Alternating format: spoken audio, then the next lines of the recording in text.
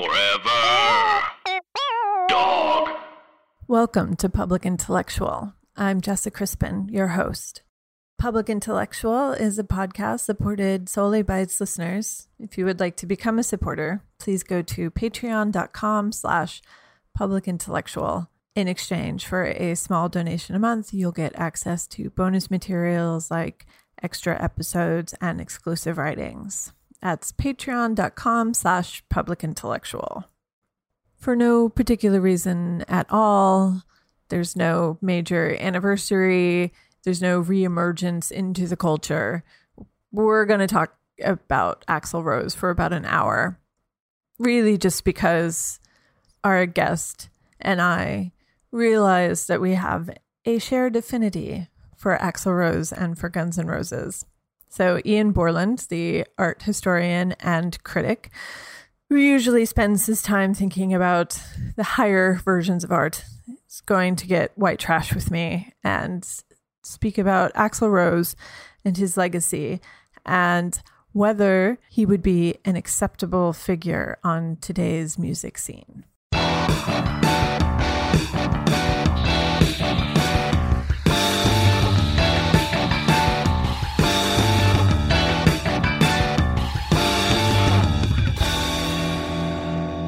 So I reread the John Jeremiah Sullivan piece, and it pissed me off again, but for different reasons.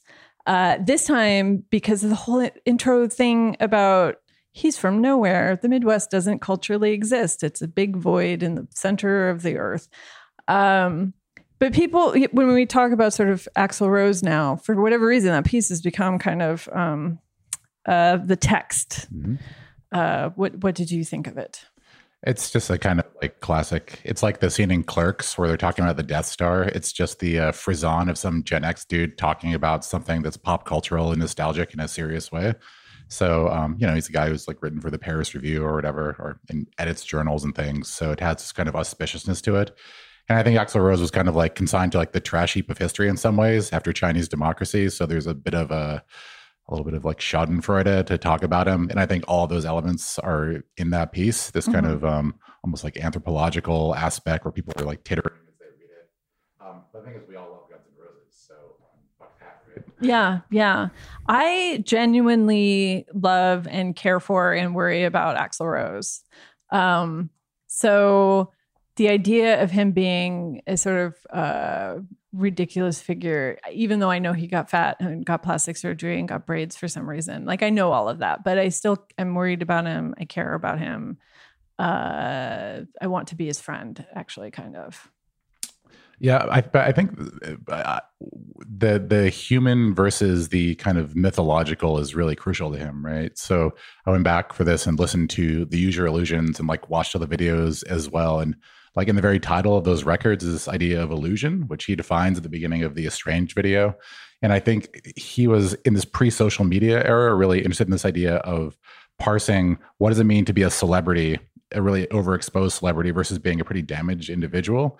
And how do you reconcile those things under a kind of public scrutiny? And since it was the early 90s, there was a sort of way around that. There was a little bit of insularity for the artist and he could sort of tell his own story. But part of that story, I think, is this idea of this guy who got on the bus literally from nowhere. It's like the Luke Skywalker thing. He's just a farm boy who's kind of naive. And then he goes to the big city and stuff happens, right? So I don't like the way it's presented in Sullivan's piece, where he's kind of this sideshow act. On the other hand, there is this kind of quintessentially Americana kind of aspect of him, like going to the coast and becoming Axl Rose, right? Yeah. I also read the 33 1/3 book. And now I can't remember Eric something. I can't remember his name. No, it doesn't matter because it's garbage, but it spends a lot of time and energy assuring the reader that he is not white trash, that Guns N' Roses is clearly white trash music, and he's above all of that. He likes some of the songs, but most of them are embarrassing. But also he really wants to distance himself from the white trash association. And again, like I sincerely love Guns N' Roses, and I don't know, but I'm also white trash, so it's hard to really tell. White trash has like weird connotation, though. And it depends, I guess, what he means by it. I would say there's something like proto-Trumpian about some of those songs. I think there's like a working class mentality, a kind of middle America, kind of salt of the earth sort of posturing. But on the other hand, like he's not a naif, right? There's this moment where Izzy Stradlin leaves the band in 1991, and they're both from Lafayette, right? Mm-hmm. And Izzy Stradlin, by all accounts, lives in like Ojai or somewhere like in rural California, just making kind of like down home sort of, rock and roll songs for the everyman or whatever. And Axl Rose said to him, apparently, when they broke up, that the music industry is political. Guns N' Roses is political, right? I mean, Axl Rose was tremendously savvy. So to the extent that he is this kind of like quote unquote white trash figure, I think that was like played up to a certain extent. I mean, they were stratospherically popular, so that wasn't an accident. Yeah, but I think the white trash thing also comes from people really were horrified by 80s music culture, that it appealed to, that there were so many big tits, that there was so much hairspray. I don't know, like the 80s culture that I grew up with, because I'm from rural Kansas, was professional wrestling and heavy metal and also Garth Brooks, confusingly. But that was sort of ascendant at the time and got out of control of these sort of, I do remember reading one of Chris Gow's pieces about Guns N' Roses and just like absolutely horrified by just the audience, that these people exist. Which, that level of snobbery is still pretty prevalent. The idea that it would appeal to somebody in the Midwest, some white trash guy with a Mustang and a terrible mustache, and also yourself. Like that's, I don't know. It might be hard for some people to deal with. Yeah. And I think also this goes back to the sort of parental moral panic of the 80s, right? So if you were into Metallica or whatever, you were like a Satanist. And now like it's very cool to play D&D if you're a Generation Z person or something. Mm-hmm. So I think it speaks to a kind of cultural, this reactionary post-60s moment where we kind of have these holdovers from the kind of Leave It to Beaver generation worrying about the ethics of hard rock. But it's totally fascinating, right? So like, what's the critique here? On one hand, I wasn't allowed to go to the Use Your Illusion tour, which I was dying to go to. And I had the t-shirt and everything, but I was in 5th grade, right? And my mother was like, there is a problem with this music. And I'm not sure if hers was the more kind of waspy, puritanical, classist version, or if it was more just a question of who am I going to run into at this show? Is it the Mustang guy? Or was it a version of what like a millennial might say about it, that there's a kind of definitely homophobic, definitely misogynistic, like set of not just undertones, but explicitly in the lyrics on a lot of these songs, right? Yeah. So, I mean, there are multiple levels of critique and they all kind of point to a kind of déclassé element, but the songs are just undeniably good for the most part as well, right? Yeah. Axl Rose writes a good tune. And yeah, it's funny with the sense of like, I don't know who they sort of get lumped into with as a sense of their peers, because I mean Whitesnake, Warrant, all these sort of garbage bands. Guns N' Roses could actually write songs though, and beautiful songs, like not just She's My Cherry Pie is the thing that's sort of like coming through my head at the moment, unfortunately. And that's like the same year, like 90, 91, that Warrant song, right? Yeah.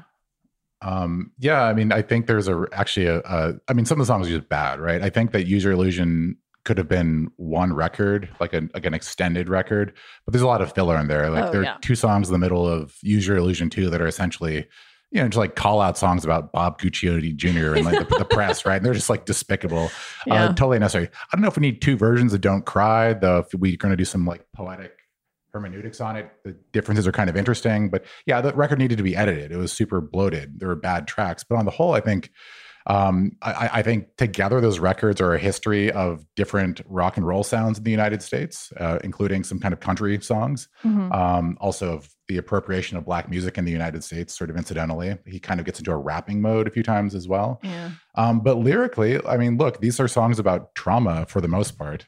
And I think some of them deal with kind of coded references to the therapeutic process, to childhood trauma, to relational trauma. So I don't think it's just about cars, right? Right. One of the things about the 33 and a third book that frustrated me was his inability to deal with the fact that Axl Rose did have a enormous sort of vocabulary of music and pulling from a lot of different influences. Like, so his thing was like, how the hell did they do a good New York Dolls cover when they're a metal band? I was like, but they're doing, punk and blues and country and everything else is like coming into what they're doing. Like, I think that we have a very limited idea of what Guns N' Roses was actually doing because, while they were not their greatest publicists, let's say, they did a lot of stupid shit, but yeah. Yeah, absolutely. And we also have, I mean, it's worth noting that every good music that's homegrown in America is traditionally sort of unstudied, right? So everything from the jazz tradition to learning sort of in an apprentice model to being a blues player, all these musical forms that Guns N' Roses are drawing on, it's done but by ear, right? Or, country coming from the upper Midwest. He's not a studied person, but he's an incredibly savvy person.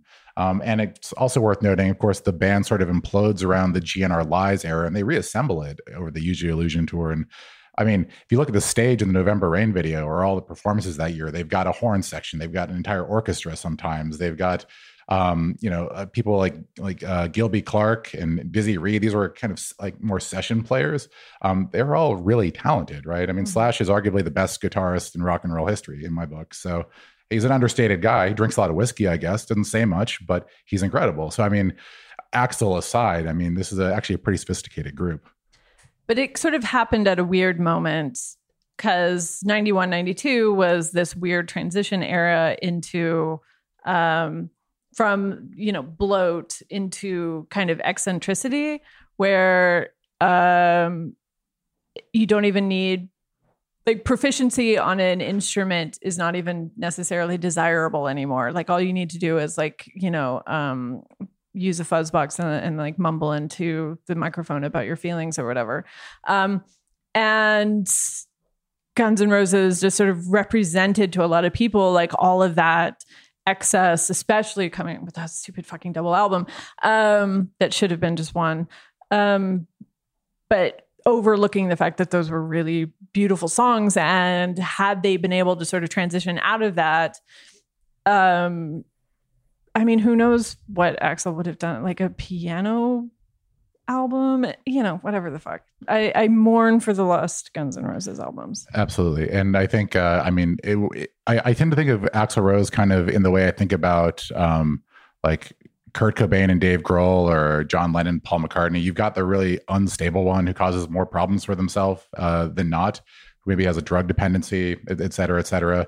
But without them, you've got this other person, these like really creative songwriters who are more technicians. So look, Slash is still alive. That band went on to form Velvet Revolver.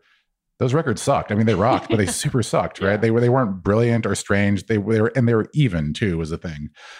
Same thing with like Dave Grohl and the Foo Fighters. They just like never rock ever, the Foo Fighters, but they're technically very good. And I think the same thing goes for the band of Guns N' Roses with Axl, and you needed that kind of synergy. But maybe it couldn't sustain itself, right? I think the high watermark for me, though, thinking about this 90-91 moment, is the 92 Video Music Awards. So I'm 10 years old at that point. I lived for MTV because in those days, MTV played videos. They had all these documentaries. They were an arm of the record companies in a lot of ways. So, I mean, they kind of like propped up Michael Jackson's career at that stage at this really crucial moment. But they showed a lot of Guns N' Roses, and I think that was crucial. And they always did the top 200 videos, and November Rain was kind of right up there with Thriller. So I think that was really important. But that Video Music Awards in 92 is where you have Nirvana playing, right? Nevermind has just come out. And it's where Chris Novoselic throws his bass in the air and knocks himself out, basically. And Nirvana could just care less. They are this coming sort of punk ethos, the DIY, low fidelity, anti-authoritarian. And I think by contrast, Guns N' Roses looks completely Baroque. I mean, that show, they play November Rain. He's got this kind of mated grand piano situation with Elton John for a very simple piano part. They've got the full orchestra, and he's wearing a brocaded red jacket. I love him so much. Yeah, I know. It's incredible. But I think he's drinking out of a gold chalice as well. So I think that moment, September of 92, is that inflection point, in fact. But so maybe it's the quintessential version of that thing, but also the last sort of instance of that thing as well. But also there was a kind of notorious run-in between Guns N' Roses and Nirvana backstage, which was based around the fact that Axl had said something kind of shitty about Courtney's drug use during her pregnancy after the whole Vanity Fair thing. So there was an altercation between Kurt and Axl had told Kurt, "You better shut your woman up," or whatever. And then Courtney Love's sort of immortal insult as Axl was walking away, which was, he dates models, which is a really good insult. And it's true. He dated a lot of models. Absolutely. Yeah, I mean, I think they were, they couldn't, but I mean, if they'd gone on tour, it would have been amazing because they were iconic of their eras. And I think there are actually a lot of symmetries. They both had these incredibly traumatic childhoods. They both had heroin addictions to cope.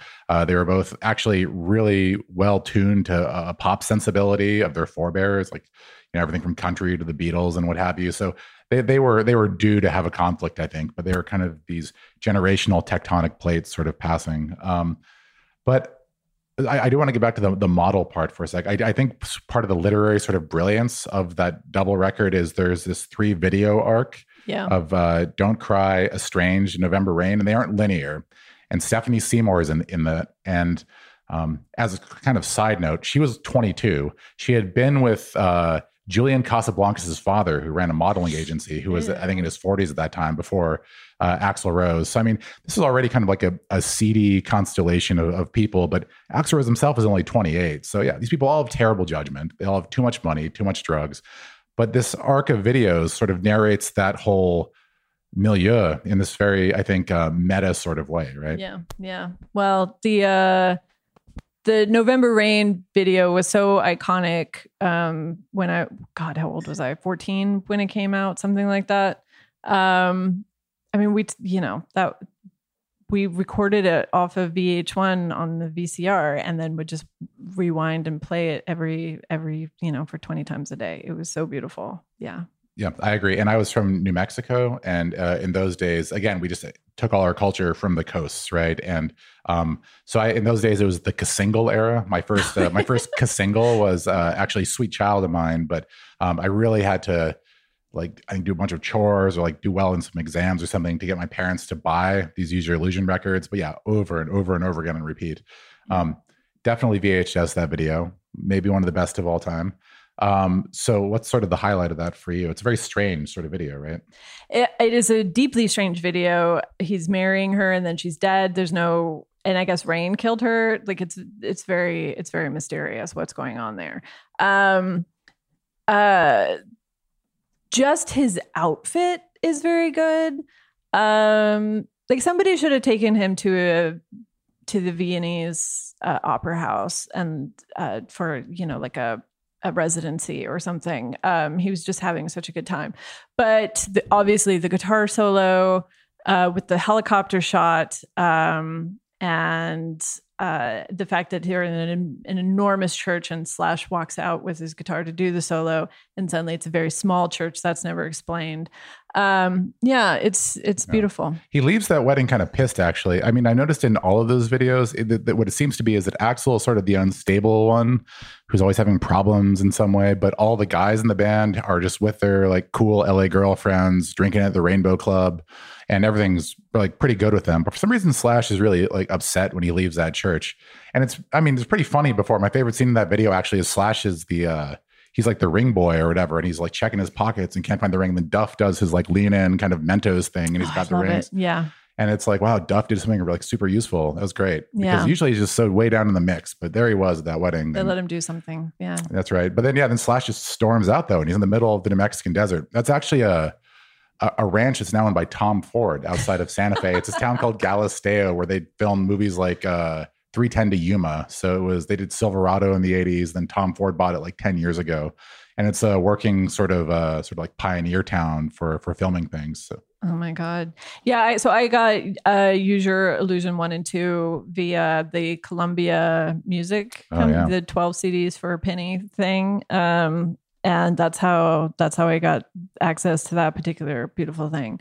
But yeah, I mean, those piano songs, the November Rain, Don't Cry, and Estranged, were just on repeat for years and years and years, and still are, to be honest. But the song that I keep getting hooked on now is Don't Damn Me, which is an insane song, and also is should be the new anthem for Twitter, right? It should be Don't at me. Don't take my words out of context. Don't assume you know everything that's going on with me. If I'm saying something to be provocative, like maybe it's your issue. I think it would be a handy song for social media. I agree. And I think that there is something very meta about all those things. So nowadays we kind of tend to know everything about everyone and things are demystified. What made Guns N' Roses and particularly Axl work is this kind of mythology that he helped co-create, right? And so this is part of the idea of illusion in those record titles, that we have a false sense of who he is because we believe the social sort of avatar, right? And this is one he's carefully produced, and he's very upset when people take him out of context. So he's literally calling out the media in many of these songs, right? So Don't Damn Me, Get in the Ring. Because I think he really carefully attended to the image. I mean, I remember reading everything in Spin, everything in Rolling Stone, all the cheesy kind of like 7-Eleven magazines. And I was doing the kind of like hagiography as a little 10-year-old, right? Trying to figure out who this guy was. But it was all sort of, it was real and it was artifice at the same time. But I don't know if a Guns N' Roses would work in 2019. I mean, aside from like taste issues or from misogyny, homophobia issues, that kind of baroque performativeness might have died in the early 90s with the internet. It's weird how Elton John became like the rehabilitator of the musician who uses homophobic language, because obviously his appearance with Axl Rose and then later his appearance with Eminem, he just became like this kind of like, no, it's okay. He's cool. He's all right. That's a weird role for him to play. But obviously Axl used racial slurs, homophobic language. He, broke his girlfriend's arm.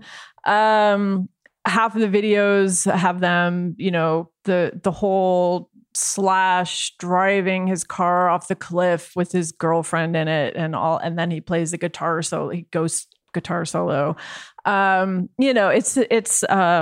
It's problematic. And as a teenage girl listening to that stuff, and particularly, one of my closest friends in high school had a Guns N' Roses t-shirt for the song, I Loved Her, But I Had to Kill Her. And so listening to that as a teenage girl, you're like, well, I can either sort of like be in my head, the girlfriend whose arm he breaks, or I can be like the girl that goes off the cliff, or I can sort of envision myself as the woman who saves him, right? Like those are the roles that Axl Rose sort of invites for women. I don't know if it's so much a product of his time, but he was obviously a severely broken person. I mean, his father kidnapped him when he was a child during some sort of custody dispute and held him for a week in a motel room and didn't let him go outside. Then there was the fact that his mother was a religious freak and he had to go to church 8 times a week. And then there was the fact that his stepfather sexually abused him and also beat the shit out of him. Like, coming from small town rural culture, I recognize like that damage in a lot of the men that I grew up around. And if you sort of are looking to project vulnerability in order to not feel it, a good way of doing that is to beat the shit out of your wife. or your kid. And I think the reason that I keep going back to the song Don't Damn Me is, obviously in the era of Me Too, there is a kind of, a desperate sort of shunning tendency. But if we actually want to make a better world, then we have to actually start to have conversations about how these things form and have sympathy. I have a lot of time and sympathy and forgiveness for Axl Rose, but then it wasn't my arm he broke, so it's easy for me to say. So, I mean, I think some people would say you exonerate culture because you can dissociate the quality of the culture from the person making it, right? It's a little trickier with them because, yeah, some of the lyrics are just like flagrantly offensive. Or you open the liner notes for Appetite for Destruction, and it's like an alien like rape scene of some kind. It's incredibly disturbing. I think that one was taken away from me when my mother found it. She's like, "What is this doing in your room? This is incredibly wrong." But the Don't Damn Me is just an incredible song. Like I listen to it probably 3 or 4 times a week. I watch people cover it on YouTube constantly. It just rocks. And this is the Velvet Revolver problem. It's, can you have like the quality of the music without the Axl Rose problems? I don't know. Is he exonerated because the quality of the music, or do we exonerate him if we are going to based on the kind of the inheritance of trauma, right? Mm-hmm. Well, I don't think it's just exoneration based on because he makes good music or whatever. Like he was actively working to get over some of these things and to publicly ask for understanding and forgiveness. Like he did apologize for the homophobic stuff, and he was like, "Look, I'm sorry. I come from this religious background. My father raped me. I have some issues. I'm working on it, and I do apologize for the language that for any hurt that I caused." And nobody else does that. I don't remember Eminem doing that.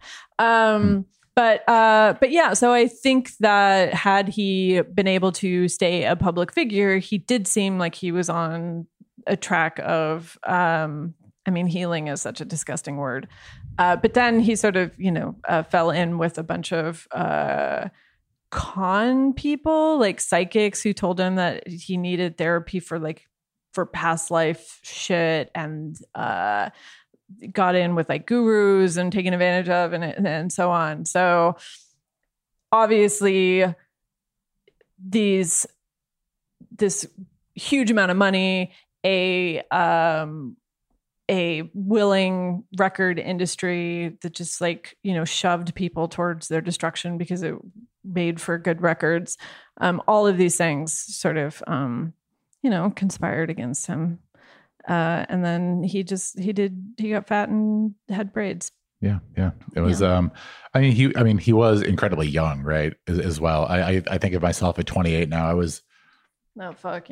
wasn't like non-compos mentis, but I mean, it's an embarrassing age to be like, much less like 22, 23, like just moving to like LA on a bus or something, falling in on the Sunset Strip. And as you say, the record industry at that time is just like feeding people drugs and money. And I don't know so the Kurt Cobain version is, this is insane, I'm going to kill myself, right? Mm-hmm. Both because it's an inauthentic way of being, which is what Izzy Stradlin said.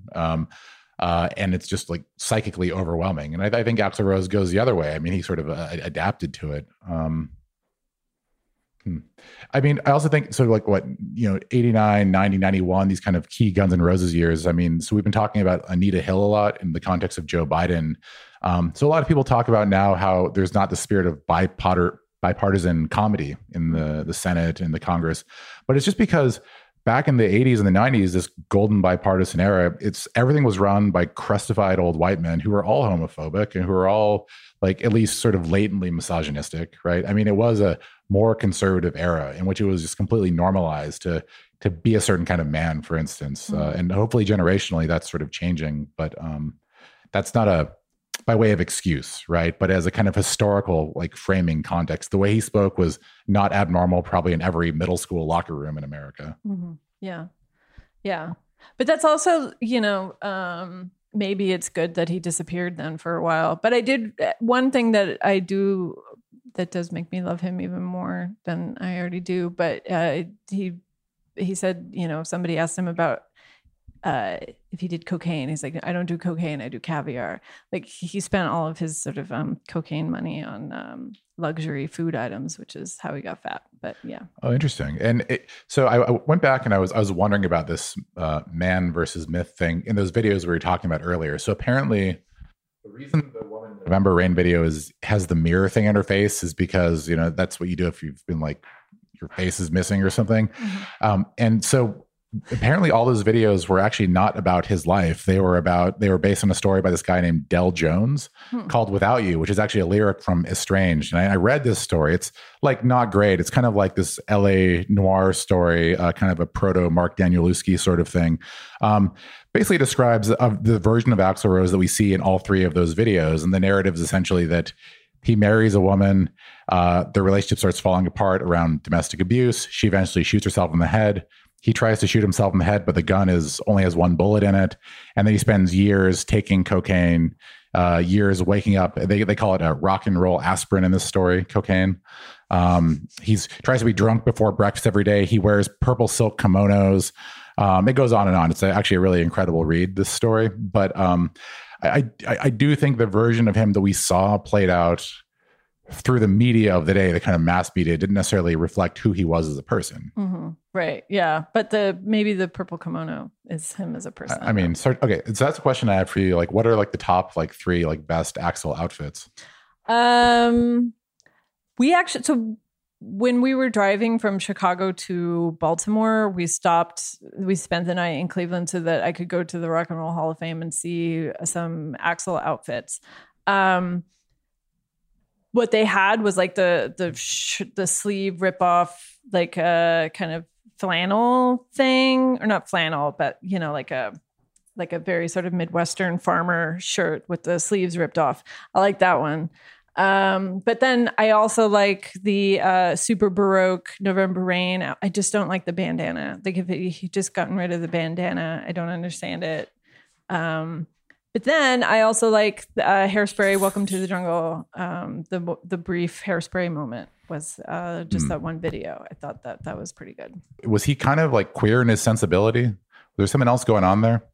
Oh, yeah, maybe. I mean, yeah, well, as far as like as homophobic as his language was, but he's so pretty, which I think seemed to bother him because I think that's what the bandana was about. Like, and I'm going to stop brushing my hair. This beautiful, beautiful hair.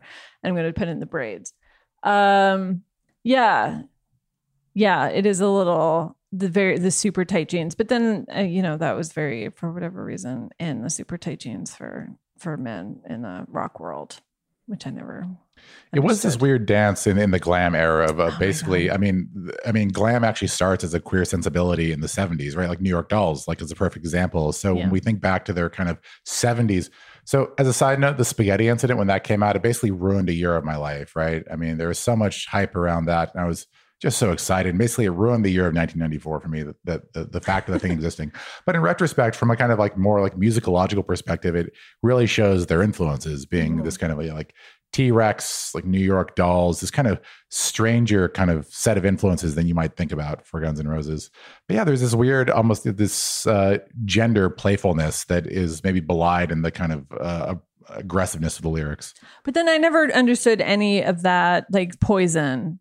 The band Poison with the cover for Look What the Cat Dragged In was 4 guys in makeup. I never understood that aesthetic. I mean, obviously it was sort of coming out of glam rock, but in a hostile way. I never could quite figure out what the heavy metal guys, well, not even heavy metal, just metal guys in lipstick was about. I think it was totally cynical, right? I mean, we've all watched the behind the musics on these groups or whatever, but I mean, even someone like a Vince Neil now, the Bret Michaels, I mean, they have all these product tie-ins and things. I think that these sort of people, often came from small towns or also rural backgrounds, but we don't talk about them with the same esteem or seriousness that we're talking about GNR, right?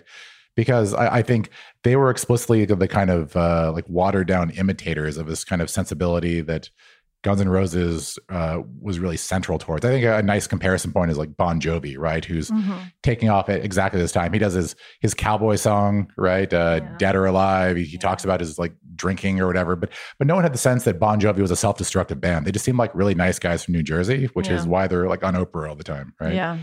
Whereas Guns N' Roses seem to be living it and describing a kind of brokenness in a way that felt authentic and real. Whereas, the Poison types, I think they just saw some money to be had, right? And so they didn't have, there was a superficiality to it that I think was detectable in retrospect. Yeah, I tried to watch the Netflix Motley Crue movie and I couldn't get through it. It's so weird to me. I guess I'm repeating myself, but it is so weird to me that Guns N' Roses sort of gets lumped in with all of them. They do seem more to have more in common with the bands that were sort of 90s ascendant, like Nirvana, but nobody wanted anything to do with Guns N' Roses. And the saddest story is that I read were, Axl going backstage at the U2 concert because he thought that the Octoon Baby record was so great and he wanted to make friends with Bono. Bono was like, would not be seen in a room with him. He was working to avoid him pretty hard backstage because he was so embarrassing. He was such an embarrassing cultural figure at that point. And in fact, U2 also played at that 92 Video Music Awards live via satellite, if I recall. Bless their hearts. Yeah, I mean, and so U2, started as a kind of very self-conscious punk band as well. But by the 90s, they were already on their kind of like, Bono was becoming this kind of world ambassador, like post-Cold War hero kind of thing. Yeah, Guns N' Roses is embarrassing. No one wants to talk about them, but somehow, I looked at it today, that November Rain video was only posted 10 years ago, but it has 1 billion views, right? They were doing something right. The reason I knew as a kid where the like Rio de Janeiro and Osaka existed was from the back of Guns N' Roses tour shirts, right? So they expressed something. Even if they expressed a kind of simulacral Americanness, be it LA or Indiana, it resonated, right? But it was sort of dangerous, right? It was dangerous to parents. It was dangerous to these more manicured bands like U2.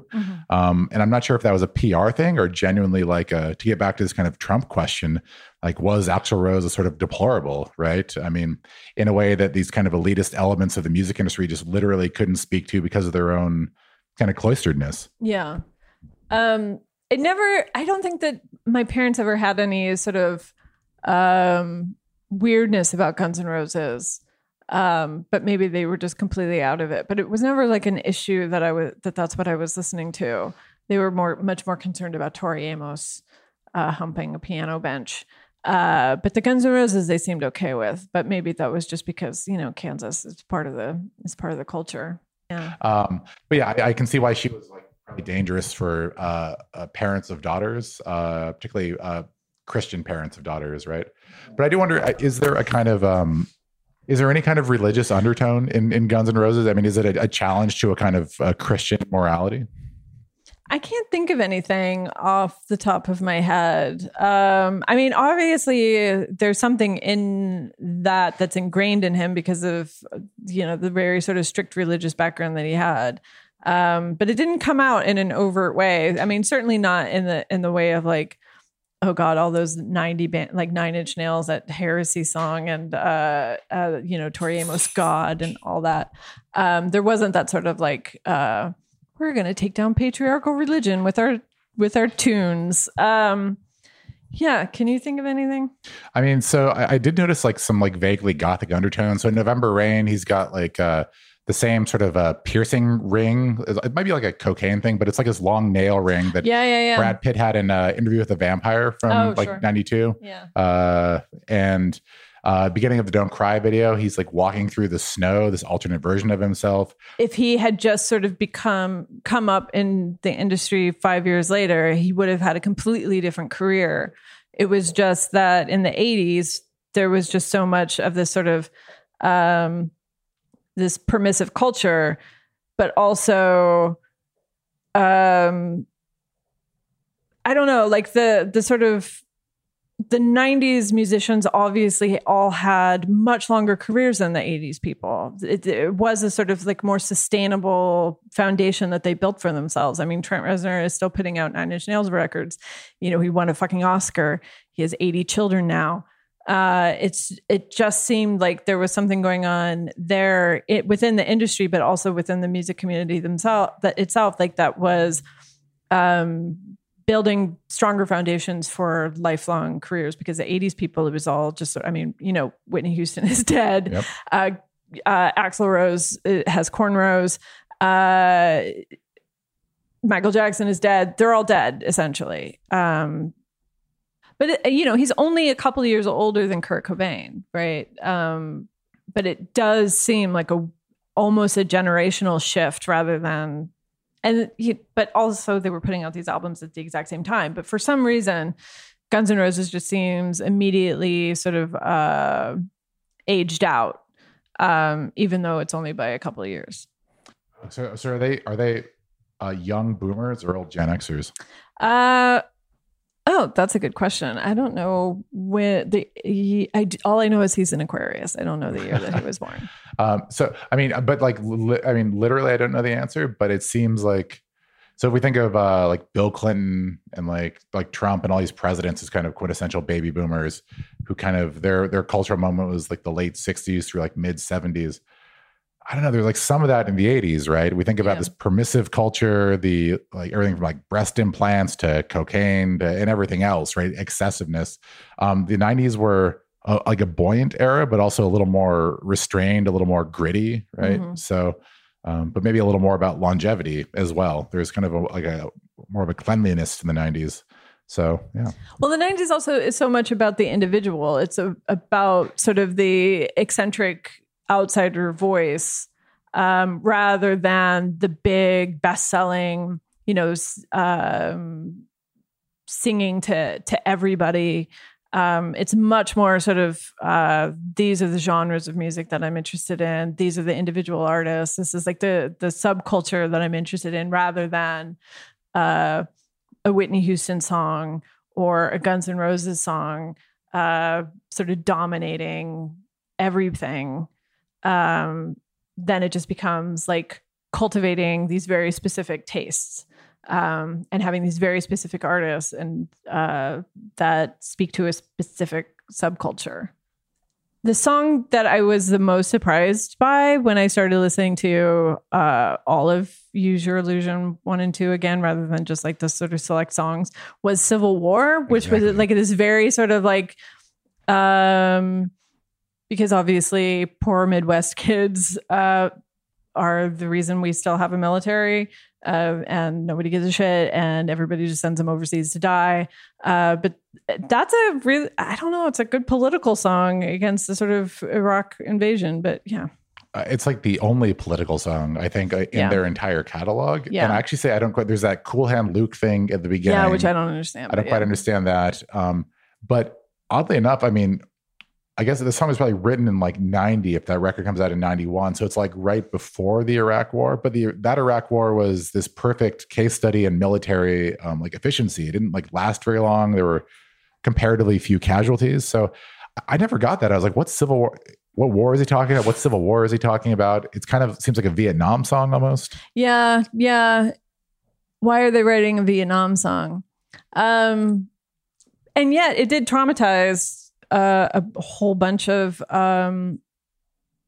kids from the Midwest to send them overseas. And that's why we have Timothy McVeigh and the Oklahoma City bombing, which is why we have Columbine, which is why, anyway. Yeah. Yeah. So there's something kind of culturally diagnostic about it, even though it was written in like a relative peacetime. I mean, if we're sort of trying to understand how Trump happened, then we kind of have to understand the 80s in general, and Guns N' Roses might be a way into it. Yeah, I don't want to like, I hate spending more time on this than like we have to, but yeah, I think one question I was going to ask you is like, how is Axl Rose different than Kid Rock? Axl Rose can make music that's not terrible. Isn't that a matter of taste, right? I mean, I agree, but. Well, at the moment, Axl Rose has come out as being very anti-Trump. Like his Twitter is now all about pro-immigration and anti-Trump and anti-Republicans. And obviously Kid Rock is a terrible fucking human being. Right, but I mean, he appeals to this broad sort of audience.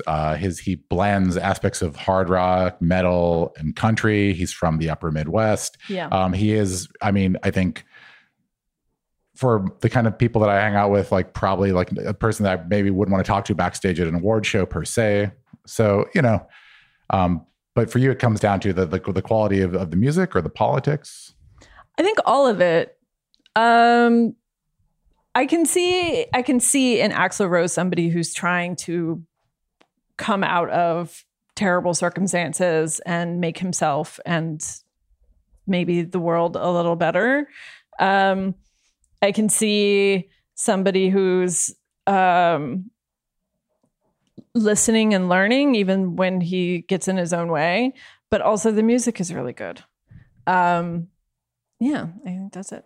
All right. I mean, that's certainly a key difference, but and there's something about, I think what you've been hitting on is the kind of progress that he's made. And certainly those other guys don't talk very much. I think Duff McKagan, his like pancreas exploded or something from alcoholism. Then he went to business school in Seattle and he was friends with all the Sub Pop people. I mean, he seems like a pretty cool guy, like, pretty understated. And they had that other band, but they all seem to be doing pretty well. And Axl seems to have turned things around. But the question is, what about now, like in 2015, what kind of political and social choices are you making? And so in that way, again, Guns N' Roses is very much a product of their times and maybe even sort of progressed, right? Mm-hmm. So there's kind of this redemptive journey or something. Yeah, maybe. We'll see. Yeah. We'll see. Forever Dog. This has been a Forever Dog production. Executive produced by Brett Boehm, Joe Cilio, and Alex Ramsey. For more original podcasts, please visit foreverdogpodcasts.com and subscribe to our shows on Apple Podcasts, Spotify, or wherever you get your podcasts. Keep up with the latest Forever Dog news by following us on Twitter and Instagram @ForeverDogTeam and liking our page on Facebook.